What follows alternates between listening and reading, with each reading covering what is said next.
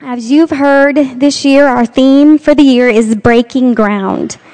Not only do we plan to break ground out there, but this year I plan to break ground in here. I want to break myself. I want to be better. How many of you want to be better? Yep. I want to break everything in me that's unpleasing because I want joy. I want love. I want peace in my home. I want to raise strong, godly, apostolic men and women and be a good influence in my home. Pastor Shock said on Sunday, his message is time for action.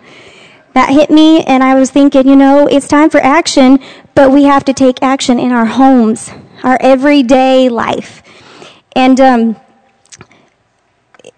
for me, I'm just thinking, if we can get it right in here, if we can get our homes right, if we can get our relationships right, if we can get order here, the Lord will bless us. We'll be a good example to those that are to come and fill the house. So week 1 of 4, the next 4 weeks, is on relationships. And tonight I'm teaching on relationships inside the home. So I'm going to pray. If you want to bow your heads with me before we begin. Lord, I thank you for this moment. I thank you for this day, Lord God. I pray that you help us, Lord, to hear your word, that a seed be planted, that new revelation come to us, Lord, that you open up our hearts, Lord God, that we can receive you or your word. Thank you for allowing me to be a messenger tonight. In Jesus' name I pray. Amen. All right, so the foundation of all relationships is our relationship with God. Amen. Amen. Outside of our relationship with Him, the most important one is in your home. Godly relationships, especially if they're built according to the Word, rather than the message that society gives us of what our home should be like. I don't want my home to look like the world. The enemy doesn't want to see our churches thriving with loving relationships, filled with godliness, grace, forgiveness, encouragement. He desires for us to be torn apart, battling against one another, warring thoughts in our heads, in our minds that help us to focus on ourselves. And I don't want to be focused on myself. He wants you to lose your focus. Our family motto, which we learned from somebody else, is God, family, church. That's how we've always lived since we got married. God's first, family second, church is third. So a growing relationship with Him that's built on prayer and study of the Word is essential if you plan to have strong, godly relationships. I need the Word. I want the Word. Every daily discipline, I need it to filter through my day. From there, after your relationship with God, the most important relationship is the core family. So this includes extended family, aging parents, blended families, friends. These core relationships are what we're going to talk about tonight. If one's relationship with God's thriving, if your relationships at home are thriving, you have a solid base for the remaining relationships in your life. So God's plan for husband and wife, parents and children, for families are lined out within the Bible. These core relationships will impact all the other relationships in our lives. And I must say, building relationships takes effort and sacrifice. It's not easy. Relationships do take a lot of work.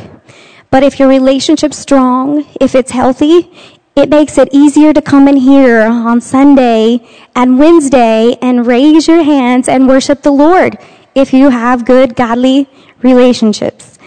For me, if you can love at home, if you respect at home, if you serve at home, it's very easy to come in here and do all of those things. It's not hard because I already do it every single day. For this 4-week series, there's a memory verse. I call it The Teacher in Me's Coming Out. John 15:13. If you have your booklets, I'm going to have you repeat after me.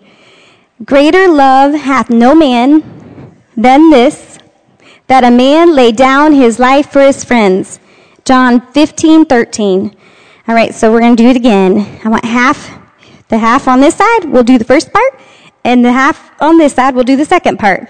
All right, here we go. Greater love hath no man than this, that a man lay down his life for his friends. John 15:13. So I expect you to memorize that. We expect our children and our youth to memorize that. So you'll be hearing that scripture for the next 4 weeks as well. So the Imagine This, if you have the booklets, this is the portion that allows your mind to imagine what could have been the feelings of a Bible story that happened, the motives of the characters, the details that weren't actually mentioned. So I'm going to read this to you. No, it couldn't be true. Mary shook her head in denial. It was fine just a few days ago. A strong, healthy young man. How could he be gone? But one look at the devastation on Martha's face told Mary it wasn't a bad dream. It was real. Her brother Lazarus was dead. Mary walked past Martha into the darkened bedchamber where Lazarus lay. She knew the village woman would be there soon to prepare his body for burial. But one last time, she had to see her brother. She walked to the bed, took his hand, unprepared for the cold stiffness that was already claiming his body. The pain was unreal. She could not wrap her mind around the fact that she would never again share a meal with him, laugh with him, work beside him. This was not a stranger. This was not a casual acquaintance. This was her brother, the one who had shared her childhood. It was Lazarus, who was lying motionless and pale. They'd grown up together, shared their lives together. Her hand flew to her mouth as a sob escaped. Martha came into the room. They clung to one another. The grief could only be shared with family. The ties that bound them were more than just ties of blood. Years of shared experiences, the good, the bad, held them together now as their world quietly fell apart. I can relate to that, and I'm sure some of you can too. But life is so much easier when you have supportive, loving family that comforts you through every up and down in your life.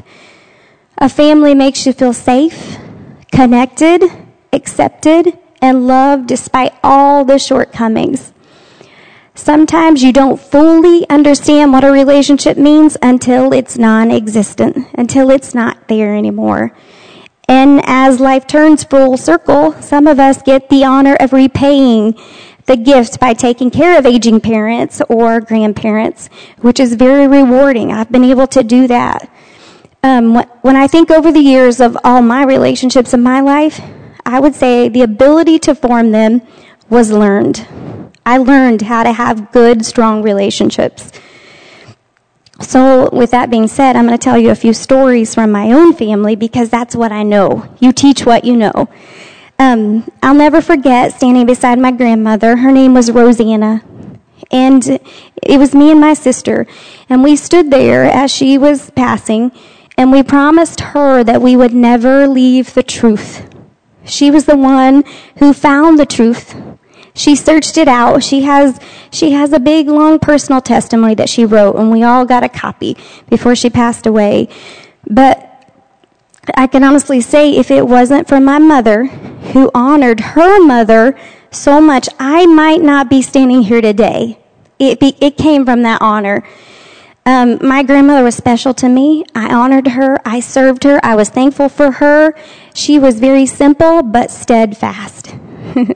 I learned this from my own mother. So my parents and my grandparents taught me about relationship. So that's your responsibility. If you have children and grandchildren, this is your responsibility. My mother and father adored their parents, and so I learned from the best. And guess what? I've always adored my grandparents and my family members. I'm going to talk about my other grandma. She's my dad's mom.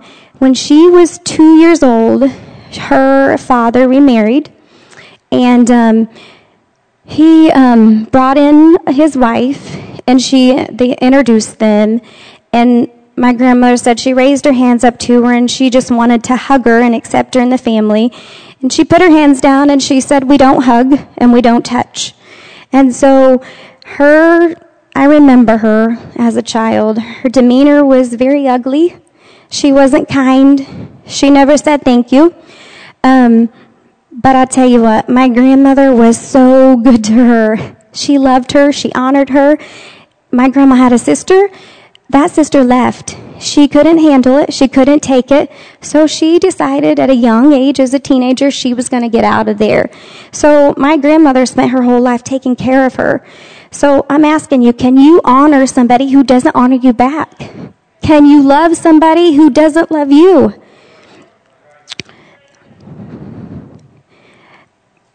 I remember as a little girl, which it's so funny because I walked in and she wasn't very pretty either, if I had to say that.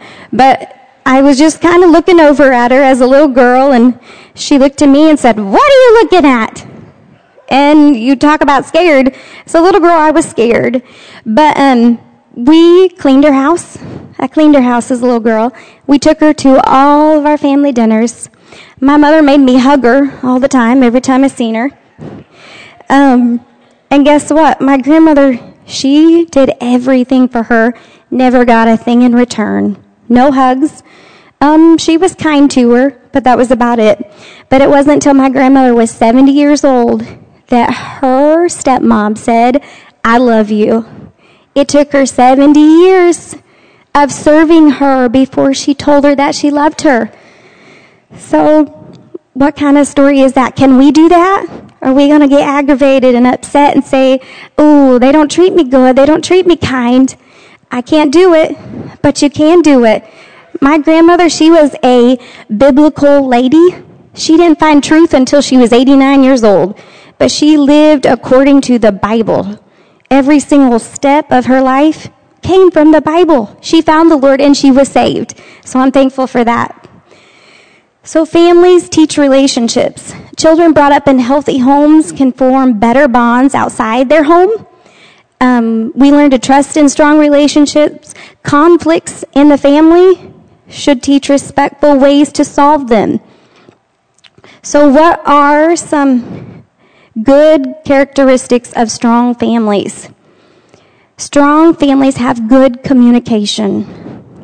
You can talk and you learn to listen. Listening is usually huge.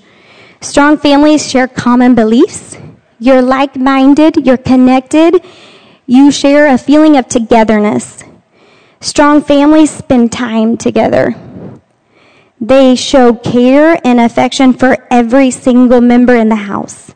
Not just the ones you think you like, not the ones you tolerate, but every single member. Strong families lead by example. This one is huge. Values are set by example. And strong families support one another. For me, a strong family was all I needed to become confident in myself. I accumulated confidence. I became confident because I had a healthy, strong relationship at home. That's where I got it from. Not that I don't have to work on it, because I do, but it came from my home. So I know a lot of you are thinking, well, I didn't come from a home like that. I wasn't raised like that. I didn't have mom and dad or grandparents to teach me any of that. And I'm sorry. If I could help you and give you some of the love that I got, I would share it. I honestly would. But the Lord has a plan, and He knew where you would come from. He knew when you would join this church. He knew that you'd be here tonight. So it's okay. So let me tell you about some of the first relationships in the Bible, just so you know what they started out like. Adam and Eve, they sinned, and Adam responded by blaming his wife. They parented 2 male sons. One of those killed the other. Abraham was God's chosen man, but he married 2 wives, and he broke God's design for marriage. He eventually kicked one of his wives out with her child and made them leave. Jacob married several wives, like his grandfather. His 12 sons sold their youngest brother into slavery. Sounds like a family I want to be a part of. David espoused many wives, and his son violated his daughter. Absalom killed the son that violated David's daughter. So as I read this biblical narrative, what do you see? Broken relationships result from sin. This is our world today. So much brokenness, so much hurt, so much anxiety. It's everywhere. Sin destroys families. And so talking about depression and anxiety, 37 million people in our world are on antidepressants. Help us, Lord. I don't want to be on antidepressants. I want order and good relationships. So if you didn't learn this, if you didn't come from a good home, if you didn't have love and safety and trust, where do you begin? So I'm going to tell you, in the Bible, Paul speaks to the church in Colossians 3:1. Since you have been raised with Christ, set your hearts on things above, where Christ is. So number one, you're in a new position. You've been raised to a newness, so you start seeking things above. You change your focus. You're kingdom-minded. That's what we become. Romans 12:2 says, be not conformed to this world, but be ye transformed by the renewing of your minds. Colossians 3:2, set your minds on things above and not on earthly things. So number two, you change the way you think. You get rid of negative thoughts. You think on things that are true, lovely, just, pure. This is something you work at. When we talked about growing in the mundane, these are things we tell ourselves every day. You pull out the word and let it go through you every day. Colossians 3:5-10. This is in the NIV. Put to death, therefore, whatever belongs to your earthly nature, immorality, impurity, lust, evil desires, greed, idolatry. Because of these, the wrath of God is coming. You used to walk in these ways in the life you once lived. Did you get that? You used to walk in these ways. You don't walk in those ways no more. But now you must rid yourself of all such things as these: anger, rage, malice, slander, filthy language from your lips. Do not lie to each other, since you've taken off your old self with its practices and have put on your new self, which is being renewed in knowledge in the image of its creator. I'm going to skip to verse 12. Therefore, as God's chosen people, he chose you. You're here. Good past or bad past. Good parents or bad parents, you're here. He knew exactly where you came from. Holy and dearly loved, clothe yourself with compassion, kindness, humility, gentleness, and patience. Bear with each other and forgive one another. And if any of you has a grievance against someone, forgive as the Lord forgave you. And over all these virtues, put on love, which binds them together in perfect unity. So number 3, change your clothes. Take off sin. Consider the past dead, washed away. You're new. You can have righteousness, love, and kindness, and compassion, and forgiveness because it's the new you. You work at it every day. I have a book. It's from Brother and Sister Tenney. It's called The Lessons We've Learned. I'm going to read you a little section from it that I thought was very good. It says, we all need altars in our lives. When the children of Israel were going in to occupy their promised land, they built 2 altars. They were made from heavy stones carried on the shoulders of the priest. Many altars are built from the hard and heavy things of life. They built one altar in the riverbed where the river was parted. The other was built on the other side of the Jordan. The altar in the riverbed was buried beneath the flows of the waters, never to be seen again. Some things need to be buried at an altar, never to be remembered. The other altar was built on the edge of tomorrow. It sanctified the future, but it was a reminder of God's help in the past. Build an altar to forget, then build another altar on the edge of your tomorrow. This is the altar you can show your children and say, I remember when God, but let the past be the past except for praise. Amen? Amen. We don't have to live in the past. So let the word of Christ, I tell you, the word is everything. Let it dwell in you richly. Every thought, filter in the word every single day. It must be our desire to overflow in us. It has to overflow. We must do everything in his name. And when you do this, you'll be able to forgive. You'll be able to forget. God will restore all that's been lost, all that's been broken, whether it's in your hearts, your finances, your relationships, if your lives need mending, God has a plan to heal. He has a plan to restore, because guess what? His mercies are new every day. Amen? So the new you can and will, if you're teachable, if you want to be changed, you can create strong relationships that you've never had before. But you must be teachable. If you're not teachable, you're not growing. So you must say, Lord, make me better. Teach me your ways, Lord. I read that scripture all the time. Teach me your ways. I want to know. So a relationship refers to the way in which two or more people are connected. Relationships begin at birth, and they're constant throughout your whole entire life. So number one, how do we build godly relationships inside the house? So the Bible provides clear commandments for general relationships within the home.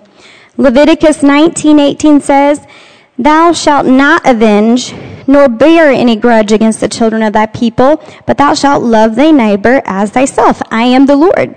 Matthew 7:12, "Therefore all things whatsoever ye would that men should do to you, do ye even to them. For this is the law and the prophets," the golden rule. Treat people how you want to be treated. 3 foundational building blocks for the ideal spiritual and ethical relationships are love, respect, and trust. And Jesus never asked anyone to do anything that he already didn't do himself. Love, agape, it's an unconditional love, the highest form of love, a selfless love, faithfulness, commitment, an act of will. You have to want to. God is love, and everything he does flows from his love. John 3:16 says, "For God so loved the world that he gave his only begotten Son, that whosoever believeth in him should not perish but have everlasting life." And here's our scripture, John 15:13. You can say it with me. "Greater love hath no man than this, that a man lay down his life for his friends." Respect and honor. To respect, you take notice of. You have high regard. They get special attention. As a child of God, we show respect by obeying his commandments. Honor begins in the homes. It originates in our hearts and refers to the value we personally place on someone or something.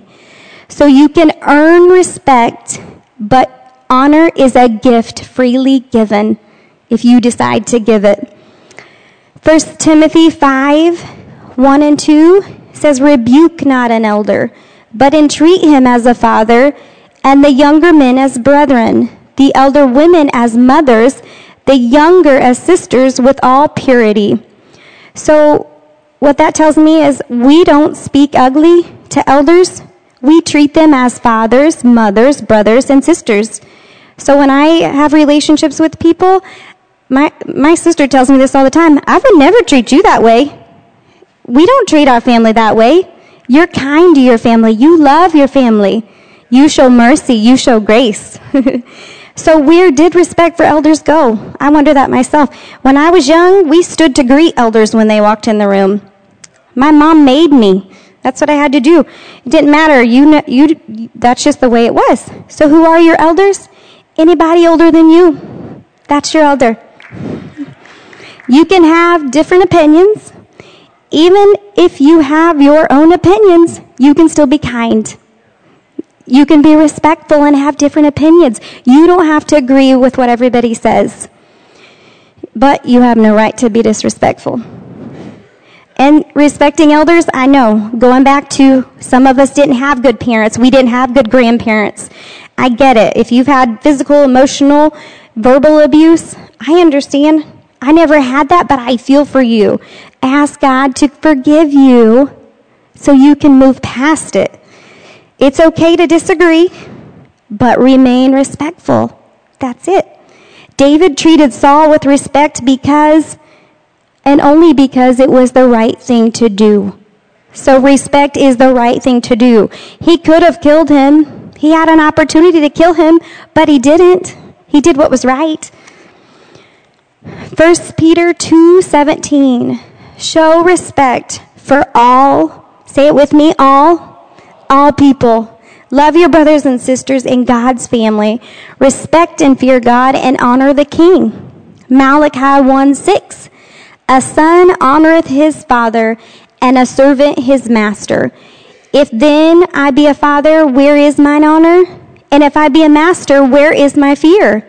Saith the Lord of hosts unto you, O priests that despise my name, and ye say, wherein have we despised thy name?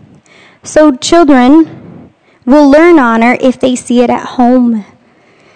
I believe you reap what you sow, and I've seen it my whole life.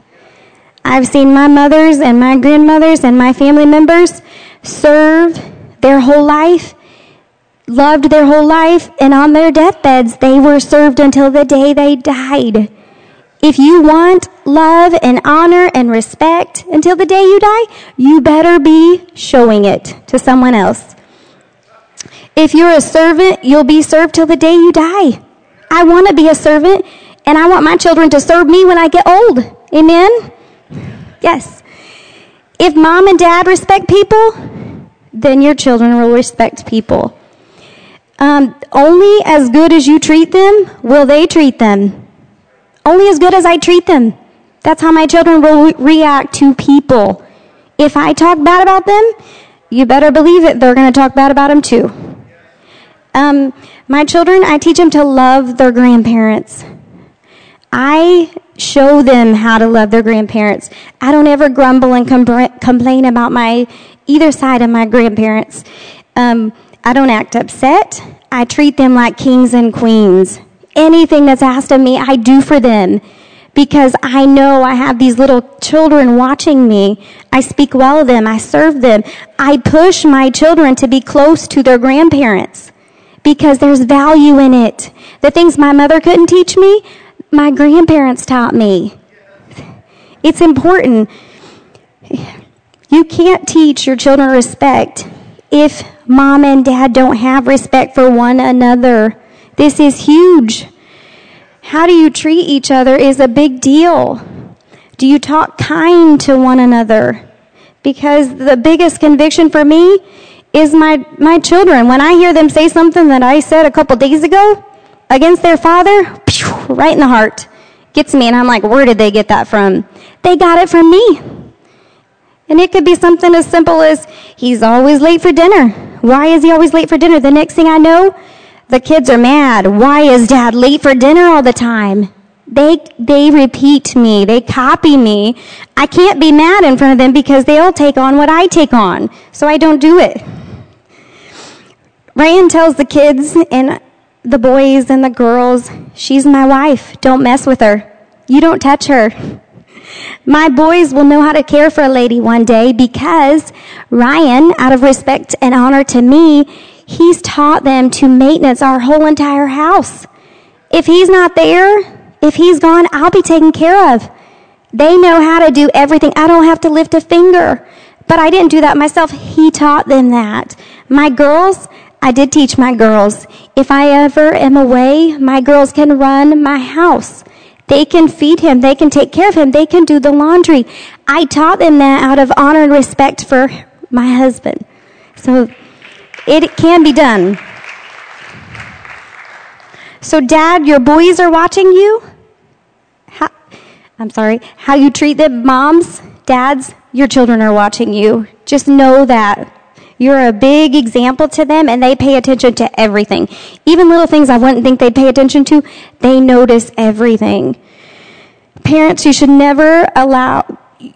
children should never be allowed to treat you poorly. That was something that my mother was huge on. Disrespecting, talking back, that establishes a dysfunctional pattern of behavior. We don't do that.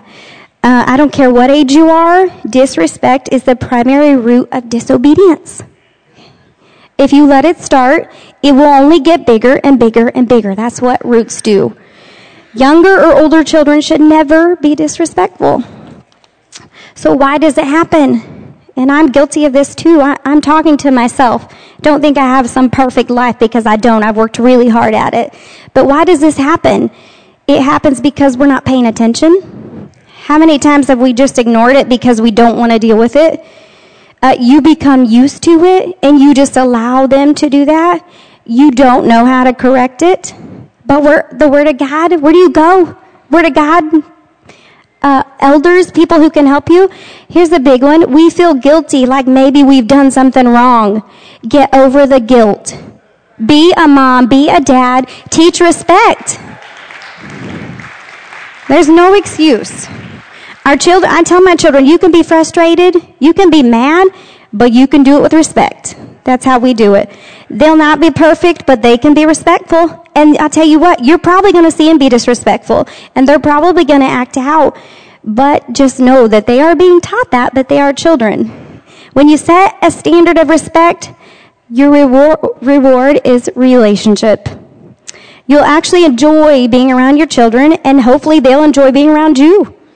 When your children become adults and they move away, hopefully you all enjoy being together. I want my children to want to come home and want to be with me. Trust and reliability.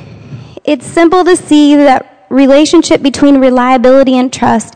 It's someone does what they say they'll do. Trust naturally builds. Reliability is doing what you say you'll do over and over and over again. You build trust in simple daily moments.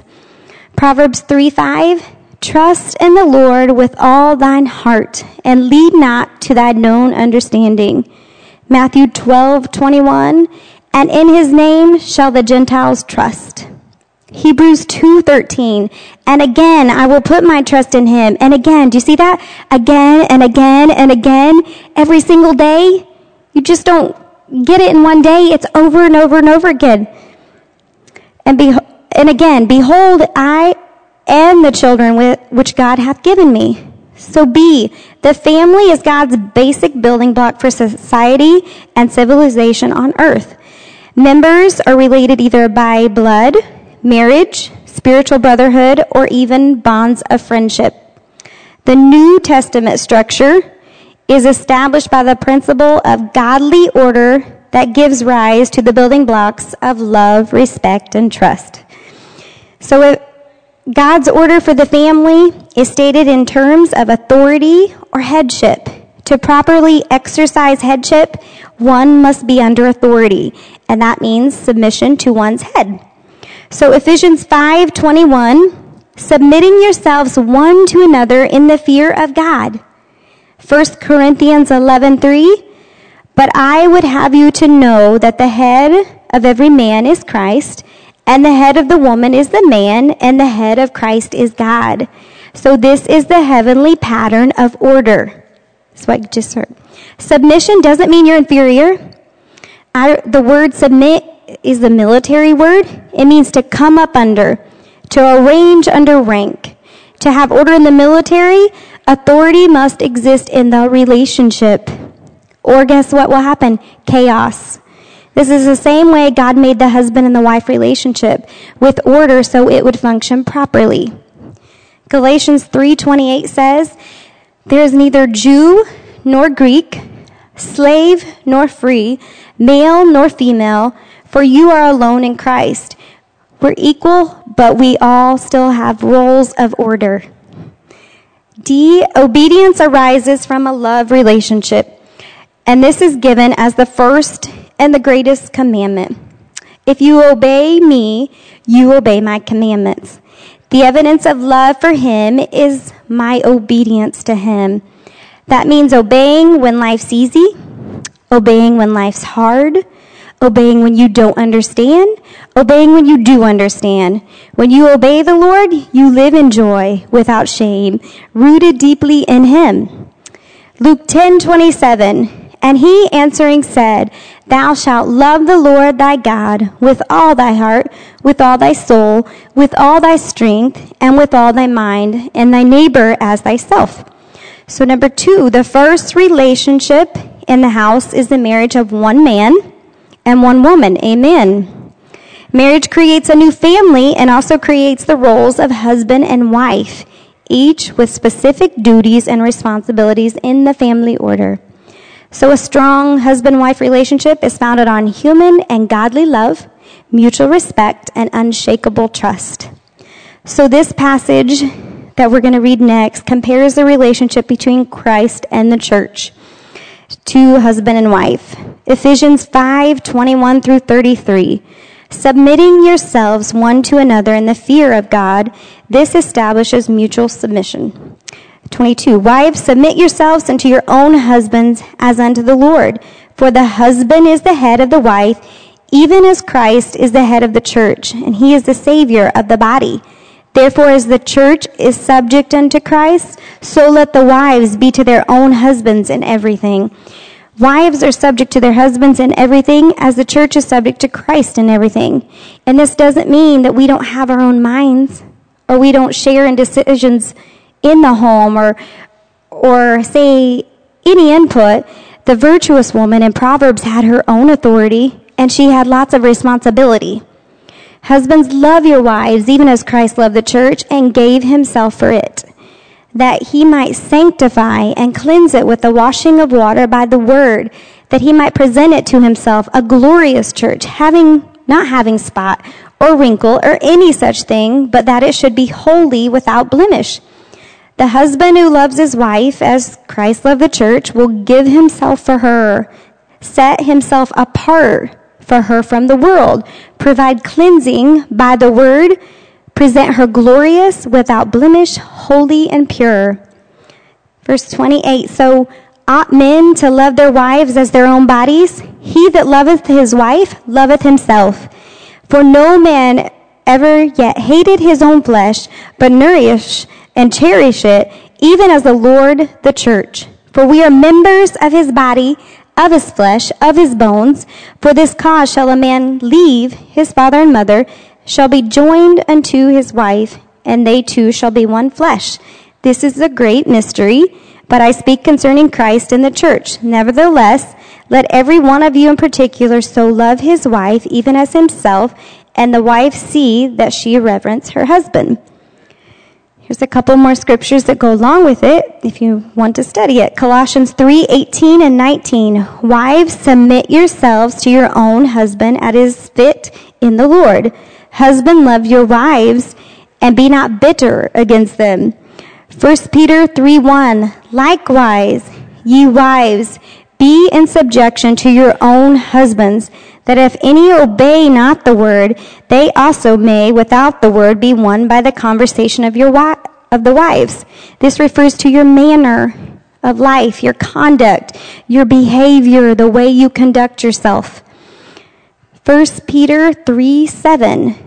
Likewise, ye husbands, dwell with them according to knowledge, giving honor unto the wife and as unto the weaker vessel, and as being heirs together of the grace of life, that your prayers be not hindered. So the key ingredient in personal fulfillment of a woman is to be loved, cherished. Of a man, it's respect and appreciated. Husbands are to love, cherish, protect, and provide for, while wives are to submit, obey, reverence, and respect the husband. Ladies, when you honor your husband, you honor God. That means you treat him with a high degree of respect. The degree to which you reverence your husband is the degree to which you reverence your God. You serve your husbands and your children, you serve God. You dishonor your husband, you dishonor God. We are to be, ladies, our husbands help me, and my husband is my priority. If he is pleased with me, here's another confidence booster. I am happy.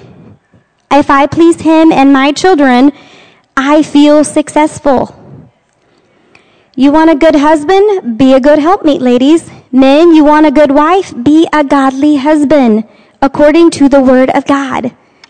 The ideal simile is as Christ loved the church. The wife reverences and honors her husband by submitting, graciously accepting his love, obeying his instruction. In the house, a man leads in performing at 3 distinct roles with overlapping responsibilities. He is to be the priest to and for his God. He is to be the husband and head to his wife, and the father to his children. So number 3, the second main relationship within the house is parent-child. The second main relationship within the house is parent-child. 2 vital areas for child growth and development are faith and morality. So Romans 10:17, so then faith cometh by hearing, and hearing by the word of God. Deuteronomy 6:4-9, hear, O Israel, the Lord our God is one Lord, and thou shalt love the Lord thy God with all thine heart, with all thy soul, with all thy might, and these words which I command thee this day shall be in thine heart, and thou shalt teach them diligently unto thy children, shalt talk of them when thou sittest in thine house, when thou walkest by the way, when thou liest down, and when thou risest up. And thou shalt bind them for a sign upon thine hand, and they shall be as frontlets between thine eyes, and thou shalt write them upon the posts of thy house and on thy gates. I want to sing that. My kids were in Bible quizzing, so there's a song that goes with that. I just want to start singing, but I won't. 2 Timothy 1:5, when I call to remembrance the unfeigned faith that is in thee, which dwelt first in thy grandmother Lois and thy mother Eunice, and I am persuaded that in thee also. Ephesians 6:4, and ye fathers, provoke not your children to wrath, but bring them up in the nurture and the admonition of the Lord. This makes me think of the 4:14 window. These ages, a major turning point in moral growth and development occurs during this time. These ages, children begin to internalize family values, because understand. So I figured out what's important to Ryan and I will be important to our kids. What are the norms in your family? Have your children ever said, in our family we do this? That's what you're wanting? By the age of 3, children understand the role of adult and a child. They perceive consequences. The connected child behaves well because he's had several years of positive direction. The unconnected child thinks he can do whatever he wants to do as long as he don't get caught. Children begin to question whether parents are infallible. Strong relationships help them feel love and secure, which is essential for their emotional and intellectual development. Parents must focus on helping them at a young age to know what do they want to do for the Lord. What do they want to be? Do they see your daily disciplines, and are they developing their own? That's where I'm at. Are they developing their own? I went into one of my son's rooms the other day, and I found a note on the floor. And, you know, as a mom, I'm sure some of you have been there before me, but your heart kind of sinks because it looked like a little love note or something. So I remember I was like, oh, no, opening it up slowly, a little bit scared. And when I opened it up, it said, I want to read my Bible when I first wake up. You talk about refreshing. I can handle that. It's okay. So Ryan tells our children all the time, this is my house. You don't own a thing. They live here. You don't have your own space. So I'm free to enter your room and look at anything in it anytime I want. Children's response to parents' instruction equals obedience and honor. That's B. Children's response to parents' instruction equals obedience and honor. Ephesians 6:1-3 says, children, obey your parents in the Lord, for this is right. Honor thy father and thy mother, which is the first commandment with promise, that it may be well with thee, and thou mayest live long on the earth. So really, if you honor your mother and father, you can live long on the earth. Colossians 3:20, children, obey your parents in all things, for this is well-pleasing unto the Lord. Proverbs 23:22, hearken unto thy father that begat thee, and despise not thy mother when she is old. So this is the heavenly pattern of order set by God for the home, and relationships in the home are critical.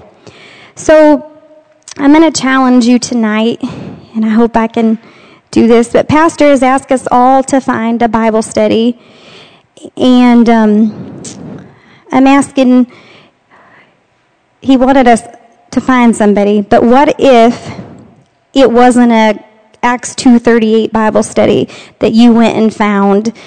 What if you went to somebody in the church that you trusted and you realized that you needed help in an area that you were lacking in? What if it was a Bible study that pertained to your life?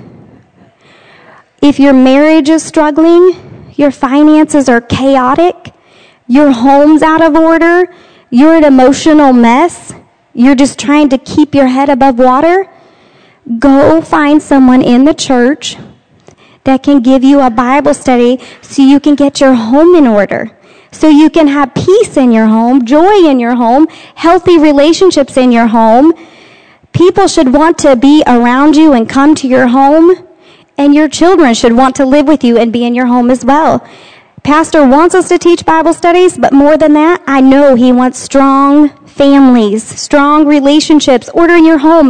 That's what we desire, because the church is only as strong as the families in the church. So we have to be strong. We want others to be here. I don't want to bring others into a dysfunctional family that's out of order. We don't know how to treat one another, but it begins in the home. So I'm not saying you have to be perfect to teach a Bible study, because I'm not perfect. Your homes don't have to be perfect. You don't have to have everything figured out to teach a Bible study. And if you're teaching a Bible study and your home is out of order, or you think it is, it's okay. I'm not here to make you feel bad. But if you are struggling, take a moment and just make a plan. What I figured out in my life, you'll be surprised at what communication and just making a plan will do for any situation in your life. God was a planner. He created order. He loved order. He knows the plan he has for you, and he wants you to find it. Sometimes I feel like I have to get past myself to find what the Lord wants me to do for myself. But just having a plan will be like a breath of fresh air to you. It is to me. Let's say you get on a budget. Let's say you spend quality time with your children. You declutter and clean your home. You invest in your marriage. You plan weekly date nights. You must start somewhere. As I've grown and matured, I've learned myself when I get frustrated. I've had to stop myself. But I wasn't like this when I was young. I've learned, oh my gosh, I'm feeling angry, or I'm feeling mad, or what's wrong with me? It's time I stop. And honestly, I do. Sometimes I sit down and I say, what is wrong with me? I get a little aggravated at myself. And guess what? Usually it's nothing that's a big deal to make my whole day terrible. You just have to learn yourself to say, hey, what's wrong? Can I fix this problem? So I'm asking you, there's no shame, no pride here. I told you this year is, for me, it's enough is enough. I'm tired of running from problems. I don't want to be afraid. I don't want to fear. I want my home in order. I don't want wrecked relationships in my life. You can't teach enough Bible studies to cover up your problems. Amen? Don't wait for some prophetic, audible voice of God to come to you and tell you, oh, work on your home. Please work on your relationship with your children. God gave us the order. We just have to obey the order. Don't try to put others before your family. It's not spiritual. You're not spiritual if you put everybody else before your own family. Protect your home. Protect your seed. God forbid, Pastor just said this, we lose our own children. We lose our grandchildren. I'm not doing that. You better believe I'm a protector. I protect my children. I protect my husband. I protect my home. I guard. I know what comes in my house and what goes out of my house. I do that intentionally. It's time to reevaluate your homes, your relationships. Make a plan. Ask yourself why. What needs fixed in me so I can focus on you? I need to focus on God, not myself all the time. What needs improvement in my life? This is a year for breaking ground, cultivating. Sow for yourselves righteousness. Reap in mercy. Break up your fallow ground, for it's time to seek the Lord. Fallow ground is unplowed ground. It is land that could be productive. Did you get that? It could be productive. I don't want to just be productive. But for whatever reason, it hasn't been broken. It hasn't been tilled, plowed, prepared for planting. Fallow ground is unusable and is unused. No crop will grow. I don't want any of that in me. This is the year for breaking ground. I want to get past every fear, and I want you to too. Every past experience, every unhealed hurt, every unresolved issue, every unmet need that you feel that you have in your life. Let's let God break it up for you, because he can heal all hurt in your life. I'm seeking you, Lord, and I want to grow, and I want to change. I want a new anointing. This is our prayer. God, help me. I want to get past myself. How are we going to have revival if we don't have it in our own homes? It's important. So 2 Timothy 3:16 and 17 says, all scripture is given by inspiration of God and is profitable for doctrine, for reproof, for correction, for instruction in righteousness, that the man of God may be perfect, thoroughly furnished unto all good works.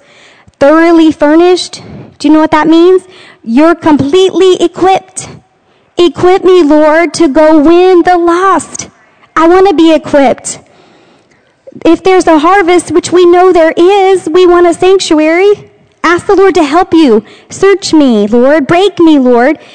Get your home in order. Get your relationships right. And then go win the lost. Let your light shine. You want your light to shine bright? Fix your own problems. Your light will shine super bright. You'll be a witness. This year we're breaking ground, not only for the sanctuary, but for ourselves. It's an exciting year. It don't have to be doom and gloom. I got problems. No, it's make a plan. Just have a plan. You'll be surprised if you make a plan. The Lord will bless it before you even start the plan. Make a plan to do better. So if you want to stand with me, I'm going to end in prayer. I thank you for listening to me. Hopefully you're not too upset at me. I wasn't too harsh on everybody. But I do believe your home is so important. So if you want to bow your heads, I will dismiss us in prayer. I thank you, Lord, for this night. I thank you for this moment, Lord. You're so good to us, Lord. You're so good to us, Lord. I pray healing, Lord. I pray restoration. I pray hearts be mended, Lord Jesus. I pray those that feel like they're lacking have an increase, Lord God. I pray your anointing be upon us, Lord, so we can win the lost, Lord. I pray for strong, godly, healthy relationships in our homes. I pray your anointing, and I thank you for your word, Lord. Let your seed, the word, grow up in us, Lord God. Let me be changed, Lord. I thank you for this night, Lord, and I plead your blood over every single person here tonight. In the name of Jesus, amen.